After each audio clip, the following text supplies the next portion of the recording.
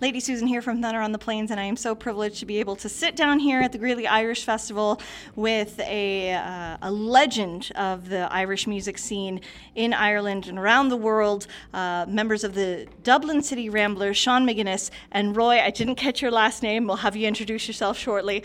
Sean, it has been 50 years. This is your 50th tour, 50th anniversary tour, is that correct? Yes, we're celebrating our 50th, and because of the COVID, we call it our 50th interrupted, but it is our 50th tour. We formed the Ramblers in 1970, and still going strong. And we have a double album, double CD out now, 50 years, 50 songs. And it's going great back home and everything, you know, a lot of people like it here today. So we're still travelling the world. They haven't found us out yet, you know. We're still going, you know, for every of us. And Roy Buckley over here certainly doesn't look 50 at this point. And when did you pick him up along the road? Well, I picked him up and I bought him a load of anti-aging tablets, and they're working. He's actually 85, but the tablets work really well. So look at him now. Oh, magical. Actually, Benjamin Button's brother. Yeah. Roy, why don't I have you introduce yourself and tell how you came into joining with the Ramblers on this tour? Oh, on this tour, well, Sean called me up one of the days and said, was I available to do some of the US trips with him? And we came to do the Iowa Irish Fest and this Greeley Fest, and we were in Virginia and where else were we? We were in a few other places as well. And we've more shows coming up. I think because COVID had put a stop to some festivals and you know, things were cancelled, and then the visas, there was such a backlog after COVID. Some of our gigs had to be stopped, some had to be rescheduled, and it resulted in this tour being kind of broken a bit. But Sean is such a pro, he wanted to honour the festivals that we're in, so we came and we did Iowa, we did Greeley, and it looks like we'll be heading for Chicago and New York and Boston.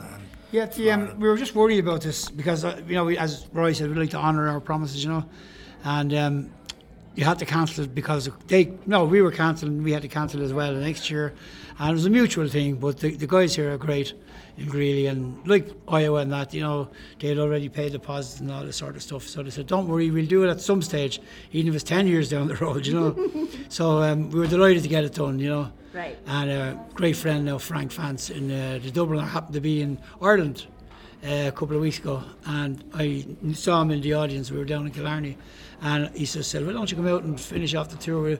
You're only 2.5 hours away from us, and do the Dublin on a Sunday. Yeah. And now today, actually, the amount of people, I said, is there anybody here from Omaha? Loads of hands. So they're all coming tomorrow. Good. Yeah. I talked with Frank the other day, and he was saying, hey, can you give the shout out that they're going to be back in Omaha? I said, yeah, I can give that shout out online. Thank you. Yeah, that's great. He's a great guy. Yeah. So you had mentioned how COVID really messed things up, especially, you know, shut everything down 2020, and then the 2021 visa issues, you know, caused a big hassle. Yeah.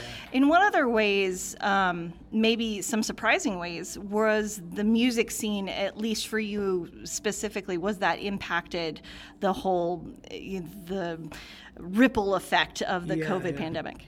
Well, the fact that the COVID hit, we started. Roy is great with the technical stuff, like, you know, seriously, all these live streams and stuff. I'm still having trouble with the remote control for the television, you know.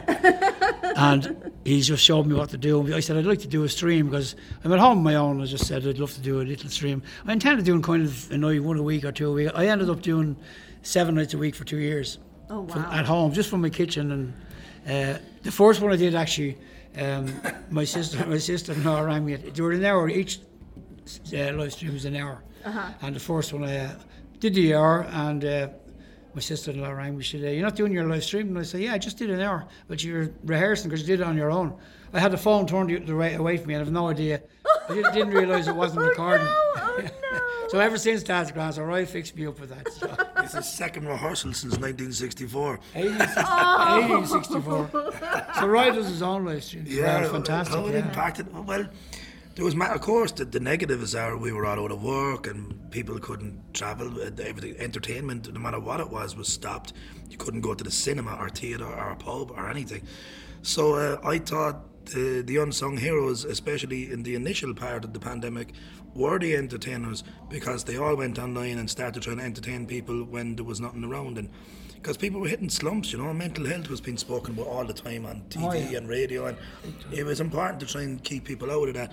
So I was doing a live stream as well. I was calling it the Roy Buckley's Virtual Irish Pub. I was doing it, and my friend had Note the title, Virtual Irish Pub, VIP. Yeah, so the followers became the VIPs, the Virtual Irish Pub.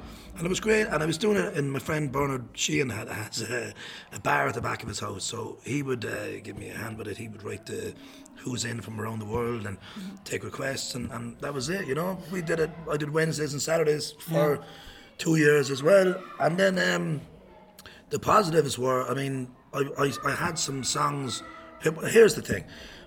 My plan was to do the US tour in 2020, come home, I run these events called Song Collector Sessions. We had a big one of them planned, which of course we couldn't do. And I had a few new singles ready to go as well. So the only thing I could do of the three of those was still release the music. And I did, and all the followers online and people, we could build it online on those shows and speak about it and do a countdown, and we did virtual launches where we had guests like Phil Coulter and the High Kings, and people would come on screen and talk, and it was great. So there was a lot of positives if you thought about it or found a way to do it, like Sean was saying, by just connecting with people as well. And it resulted in 5 singles going out and hitting number 1 a few times, and and getting put forward for the Grammys and things. So it was a lot of positive things too, Yeah, So that's amazing. Congratulations. That's really surprising to hear such a huge sort of reward from putting out all that music, because you also hear a lot of folks really frustrated at the lack of income, because even though they're putting on those virtual shows, there's not a whole lot going into the coffers, from people watching. So was that a struggle for you guys as well? It was because but my thing about it was everything shut down, and you were only allowed kind of 2.5 or 5 kilometres away from your house. Right, you couldn't go outside 5 kilometres. Couldn't go outside 5 kilometres, so you weren't going to get anywhere anyway, And I always felt sorry for people kind of who were living in apartments that hadn't got back or front gardens, and so what were they going to do, but a lot of people had kind of their own mini session. You couldn't even invite people into your house for a session. So the live stream became a great outlet. It was like a meeting place. It was, for a lot of people. And I clicked on, I just saw, as Roy will tell you, I said, geez, I remember that guy from Newfoundland, from Germany, from France, and they were coming on and saying, great to see you again, how are you doing? Do you fancy coming over for a bit of a tour in Australia maybe? And we hadn't seen these people in years. But they weren't sure because the way everything was going. But we were, a lot of the bands, have got, that bit older, but we'll go till we drop, because I love the music. Some lads just get to an age and they stop, but I'd never stop unless I had to. And they kept saying, is any chance you'd come to Australia again? I said, absolutely. America, Newfoundland, France, Germany. They asked me to go to Mars. I thought that was a pub. It's up there. But so we got great contacts over, and I saw a great refreshment in it. Everything opening up again. It was like starting all over again. It really was. Like when the crowd was up. Wasn't there? Like there was like a new appreciation, newfound love for live events. People were coming out, and it was like a new appreciation for it. And I think that has sustained as well since.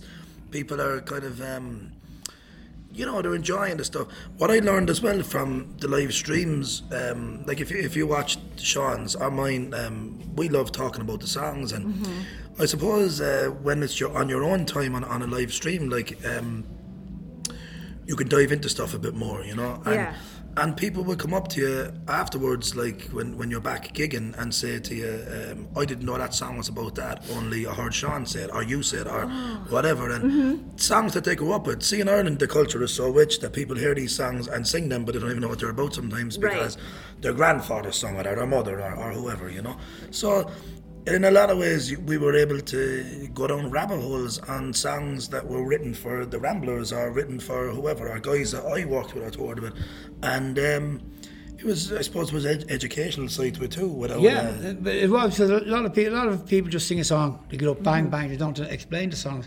And Irish music is all about finding out where it comes from. And the storytelling. Because a lot of people, visit Ireland, so they're in a place and they may have heard, I heard a song about this, Kilmainham Jail, say. Right. And they might say, I heard a song about this place, I wonder what's the history. So we try to tell the history with the song, you know. Like on festivals like this, you're just doing an hour, so it's... Yeah, you haven't really got time to explain everything. But you can give a short history of what it's Right. about, you know, And I found that a lot of times concerts, you get those really intimate concerts, and that's when you can sit and tell the story. And sometimes the introduction of the song is longer than the song itself, but you enjoy that 3 minutes when you've had a 9-minute introduction all the more. Yeah, so, you do, because you're learning something all the time, you know. As I say, every day is a school day, you know. And I'm even learning something about songs. Somebody might say, did you ever sing this song? And I said, no, I never really tried it. And before I sing it, I go and read about it and see what it's about. Yeah, you're always learning. Like, I mean, for example, if you take a song, especially a song by, we say somebody like Pete St. John, he's a good common denominator for the two of us, because the Ramblers were the first, Sean and Patsy Watchorn and all the gangs in the Ramblers were the first to record songs like Dublin, the Rare Old Times and the Ferryman. And I was the last to work with a song of Pete's before he passed away, called Tara Tansy. But Pete's songs are deep, and like they might sound simple and catchy and everything, but Pete's songs, like each line, sometimes, like we said in Mero, for example. But I can't even go into that now because this interview will go on forever. But like each line in that song takes a minute or two, 30 seconds anyway, to explain what that's about, what that place is, who he is, and whatever. And that's the beauty of Pete's songwriting. His songs have a lot in them. Yeah. But you can't do that on a festival stage, because you'll end up singing 3 songs for the whole night. But even the Dublin and the Rare Old Times, you wrote that for us. We got our first gold album for it. Every band around the world sings it. And of course, you get here some, especially abroad. Here's a song. Here's a song was written for us. Yeah, and it was like, I'm sure like 2 of the bands I think I've heard play it. So But some of the lines in it, one I particularly love is and watch the new glass cages spring up along the quay. You know, there was a big campaign going on one time to save a place called Wood Quay. It's down on the quays beside the River Liffey, and it's hugely architectural history. You know, I mean, it was a massive. It should never have been destroyed. And that glass cage, all of a sudden, from nowhere. He wrote this way before that was all knocked down. Years and years before, and there you go. It was knocked down. Up went the glass cages, the office blocks and stuff, and a whole historical part of Dublin was gone, and wiped out in a heartbeat, you know. Well, and that's happening right now. I mean, the cobblestone is like doing this one last line of defense against all of the other teardown things. I think everything else is gone, right? Absolutely dreadful. Yeah, it really is. Yeah, Pete used to say all the time that we're, things are torn down and fellas have all these ideas and projects that are supposed to be progress, and he used to say a lot of the time, sure, it's not progress at all, because it goes backwards, but Pete looked at the world differently, though, in fairness. He did. He was a great observer, was a word I would use to describe him. He was certainly a legend, but an observer. Oh, he was, and way before. I always thought he was a prophet, because any song he's written is way before his time, you know. He was. I know that Fields of Athenry is about, Trevelyan, the famine, and people who were. A guy was sent to Van Diemen's Land for stealing a piece of corn for feed his family. And that's all true. That's Peter the Great. This is why I love. I honestly think Roy caused the famine. You know. I love how I came here. Born before the famine.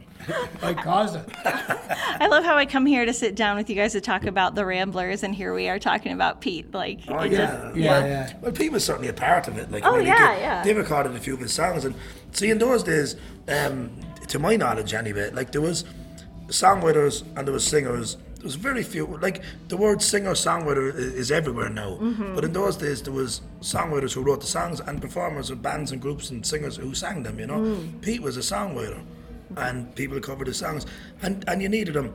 And the Ramblers certainly, paved the way for many of us, like coming through, I mean us, like younger generation, and not just in Ireland, around the world. Here we are in Nebraska, you know. That's on the strength of guys like the Ramblers doing that for us. But it's also a testament to guys like Pete who wrote the songs, but they delivered them, you know. And they have it, you know. Like, I mean, you have 8 gold albums and the keys to 3 cities. The Ramblers have, you know, without causing a stir, and being a huge part of Irish music and culture and history, you know. So that's what Sean and the lads did and are still doing, you know. Yeah, we're still at it. As Roy said, the keys to 3 cities in America, and the gold albums and the one thing that meant more to me than anything was we got the Lifetime Achievement Award there a couple of years, 2019, which means it's your peers are, respecting that you've been around for 50 years, Yep.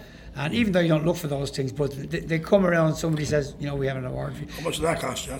I thought you were going to pay for that. You'll figure it out when you get home. And the people in Iowa too, we had a great festival there. They're fantastic. They presented me with a plaque because we started the Iowa Festival with them 16 years ago. Now this is a couple of years before the COVID. But the year my wife passed away, they gave me a plaque for our contribution to Irish music. And we started the festival with them. I remember it well. It was 16 years ago. And I was in a field, and I think it was 700 people at it. And this year, a couple of weeks ago, there was 67,000 at it. Yeah. Over the whole weekend, Right. and coming and going, and there's lots of state. The whole of Waterloo, the place, that was all taken over. So it was actually still 67,000 people that year. That town is not very big either. Yeah. And they presented me with a lovely award again for the 50th anniversary. And they said to me, as long as this festival is going, you'll be here, and as long as you're here, the festival will go. So you see, Sean is a very humble guy. And you are. I'm great. Yeah, he always fobs off the compliments and stuff. But when we were down in Iowa, especially, there was a lot of bands on it and a lot of respect being thrown around. And he had no choice but to take it. Like we went to walk off stage, and the organizer of it walked on and gave him a plaque for 50 years in music. And then we go backstage to the green room, and there's the High Kings and the Black Donnellys and the Screaming Orphans and stuff, all coming over congratulating them as well, which is, and it's just respect, and it should be that way, and I have to tell you that because he'll never tell you that, he's too humble on it. But yeah, it's certainly right. I mean, the Ramblers certainly have given more than their fair share of songs, and they've certainly been huge contributors to the Great Irish Songbook, What are some of the biggest lessons that you have learned, either as a musician, like as part of your music, or just as a human, being a part of the Dublin City Ramblers for the past 50 years? Well, the one thing I've learned is I've seen so much around us, not just us, but all the bands, and I think treat people with respect. And there's an old saying: be humble on your way up because you'll meet these people on your way down. Yeah. And it is true, And I hate to see. So I always love to give young bands a chance. I mean, if there's a young kid in the audience says, I'm playing with a band or something, any chance I could sing a song, which you don't always do because some places you can't, but Right. what I do, I'd love to bring kids, and so it's a new generation starting, and that's a lot of the things I learned: respect and loyalty, because there's an awful lack of loyalty in the whole business, Really? Well, there can be, you only find these things out after when it's kind of too late, but then you start again, so all that sort of stuff.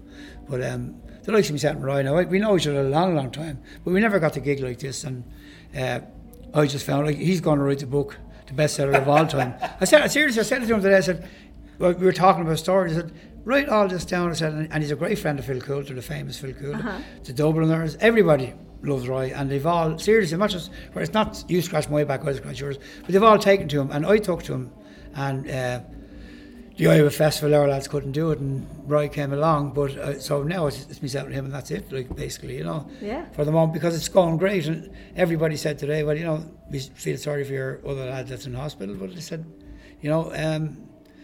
Two was fine. Yeah, it was still a very full sound. It was as full as any of those other ones. Roy said, "Roy, just play. Roy can play the bass on the guitar and the top, so you get a good full sound. Yeah, it did sound very full. It sounded like you had a stage full of people, and there were only two of you, so it works out great. So yeah. And he doesn't stop talking, so I always think there's about six in the van, And I just wanted to see if you have any really special memories that you'd be willing to share throughout the 50 years. And I know I've asked, I asked the Town Pants earlier today on stage when we did the Q&A, because they were retiring after 25 years. After this year, and they weren't. It wasn't so much a specific memory or a moment, but it was more of like a specific vibe or an experience of feeling that they've encountered was something that was memorable to them. That just stands out for you. Yeah, what really stands out to you over the past 50 years? What was standing out to me was probably our Tour de France. We toured France in 1981 in solidarity with the hunger strikers. Bobby Sands and the 10 hunger strikers who were murdered. Yep. And that really stood out with me because we did a full month over there, and it just made me feel. I went to most of the funerals up the north of Ireland in that time. It was very tough and very dangerous, you know. Mm-hmm. But the pleasure of meeting all the families. And 2 years after the hunger strike, the families wanted to have a reunion in the town hall in a place called Dundalk, and they asked especially for us to perform for it, and we did. And it was one of the most emotional times. All the families of the 10 hunger strikers were in the front 2 rows, you know. And it was, I never knew that. Oh yeah, that was magic. Yeah, and that was I think it was 1982, because the hunger strike was 81, yeah. And I think it was 82 or 83, a year or two after. But it was an absolute honour and privilege to be asked. And then we had a great time after with them, and we didn't talk about the hunger strike. They didn't want to. We didn't. Weren't going for the truth and that, you know. Mm-hmm. But I met the wives of the hunger strikers when I went up to it was myself and 3 other guys went up to most of them, you know. And it was very, like, we asked, where's the graveyard? And the RUC would tell us, oh yeah, it's down that way. So we said, okay, we'll drive down there, do a U-turn and come back that way. Because we knew it wasn't. And each time it happened, we went into where there was tons and tons of Union Jacks. They were setting us up. Oh. Yeah. And then I remember standing at Martin Hurston's graveside. And we were right at the graveside. And all of a sudden we were kind of pushed back, and the other side was pushed back. And then I think 6 or 8 guys came out in the balaclavas and gave a gun salute to them, you know. And then went off. And then the priest went to go make the speech at the graveside, and a British helicopter came down literally to within lower than the ceiling there, so nobody could hear him, you know. But all that time was dangerous, but it was a great honour to be part of that, you know. It really was, you know. And then over in when we were in France, at the end of it, the girl Lucy Ann Barbier, that was her name, and she asked me, how would you fancy performing a couple of songs before who am I talking about? Ray Charles. He was in town, and he was in a stadium that held 200,000 people, and we did a quick spot, couple of songs, you know. But you had the pull for it, you know. That's so random, like an Irish band. Yeah. They said 300,000. Whoa. But that's what they said. Somebody else, it was 250 or whatever. But it was in around that anyway, you know. And it was a great honour. And we didn't get. He was kind of just coming on after us. We let him come on, you know. Yeah. But we did a gig and a couple of songs, just, you know. Yeah. But it was an absolutely. I'll never forget it. It was electric. Yeah.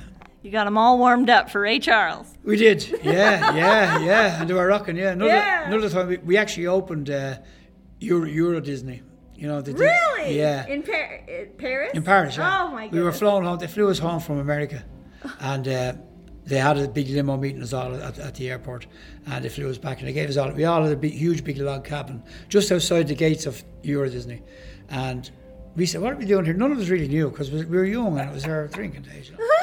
It was only a Mickey Mouse gig, was it? Didn't Euro Disney open in like the 90s?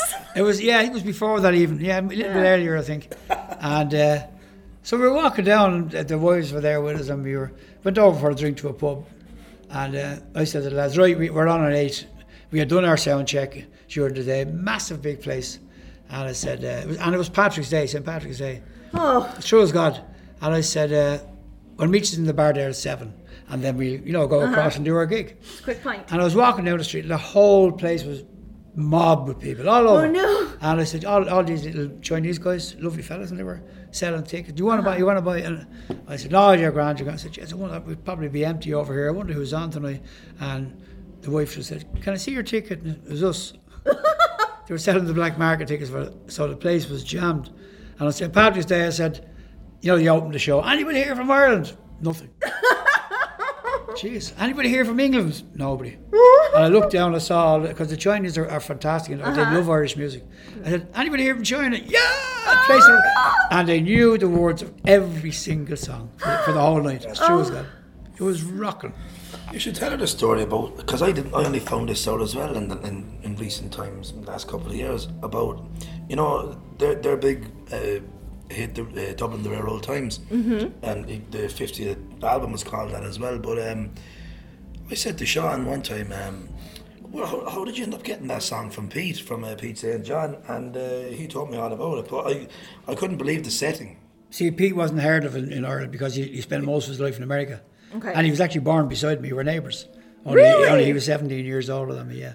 But yeah, he was born just from here to the park there away. Oh my goodness. And in a place called Inchicore. But we were heading to Killarney, Kerry for a gig, and Patsy, back in '76, and Patsy said to me, the guy, the lead singer we had at the time, just said, we just got a call from a fella called Pete St. John. And I said, what's he wants? He's just written a song. He wants to know, he thinks it's a student would be interested. So he hadn't got on much going. So we met him, and he said he'd be in a place called Goff's, and there was a show on there. So he came out anyway. We got there, we pulled in, and we no mobile phones or anything. And he came out, he was waiting for us, and he sat on the hood, or we call it the bonnet, you call it the hood. Oh, but we just call it everything. He's of everything, I suppose, isn't it? But call it whatever you want, it's fine. Yeah. But he sat in the hood of a car, singing Dublin in the Rare Times. Immediately, I mean, I got the shivers. So that's a fantastic song, you know. So he said, it's yours, I wrote it for you. So he gave it to us, and we went off and recorded it, and the rest is history, yeah. That is amazing. Just went gold, I think, within a month or two, yeah. Yeah. Just listening on the hood of a car. Yeah, that was cool, it. Isn't it? It's just how did that, one of the biggest songs in Irish music, how did it first come to be? Yeah, because they were the first to record it. Sitting on the front of it, the front instead of bonnet or hood, on the front of the car, with a guitar and singing it to the boys, and then they went and recorded it. It's just. And the funny thing was, right, we went off to our gig down in Kerry and forgot all about it, kind of thing, you know. Oh. And we had the words. He gave us the words and all, and Patsy had them in his pocket, and just forgot all about it. And somebody said next day, he rang me, oh jeez, I have the words of that song here. Who will we give it to? So I said, well, Dolphin Records. We've done a few records with Dolphin. Brought it in. Oh, they said absolutely, yeah. And then everybody stole it, but it didn't matter. Oh well, we'll go with it. So, Sean, Roy, thank you so much for sitting down and chatting with us. We really appreciate it. Congratulations on 50 years and your 50-year tour. Yeah, it's always great to see you. Oh, yeah. So thank you again so much for stopping by. I appreciate it. So.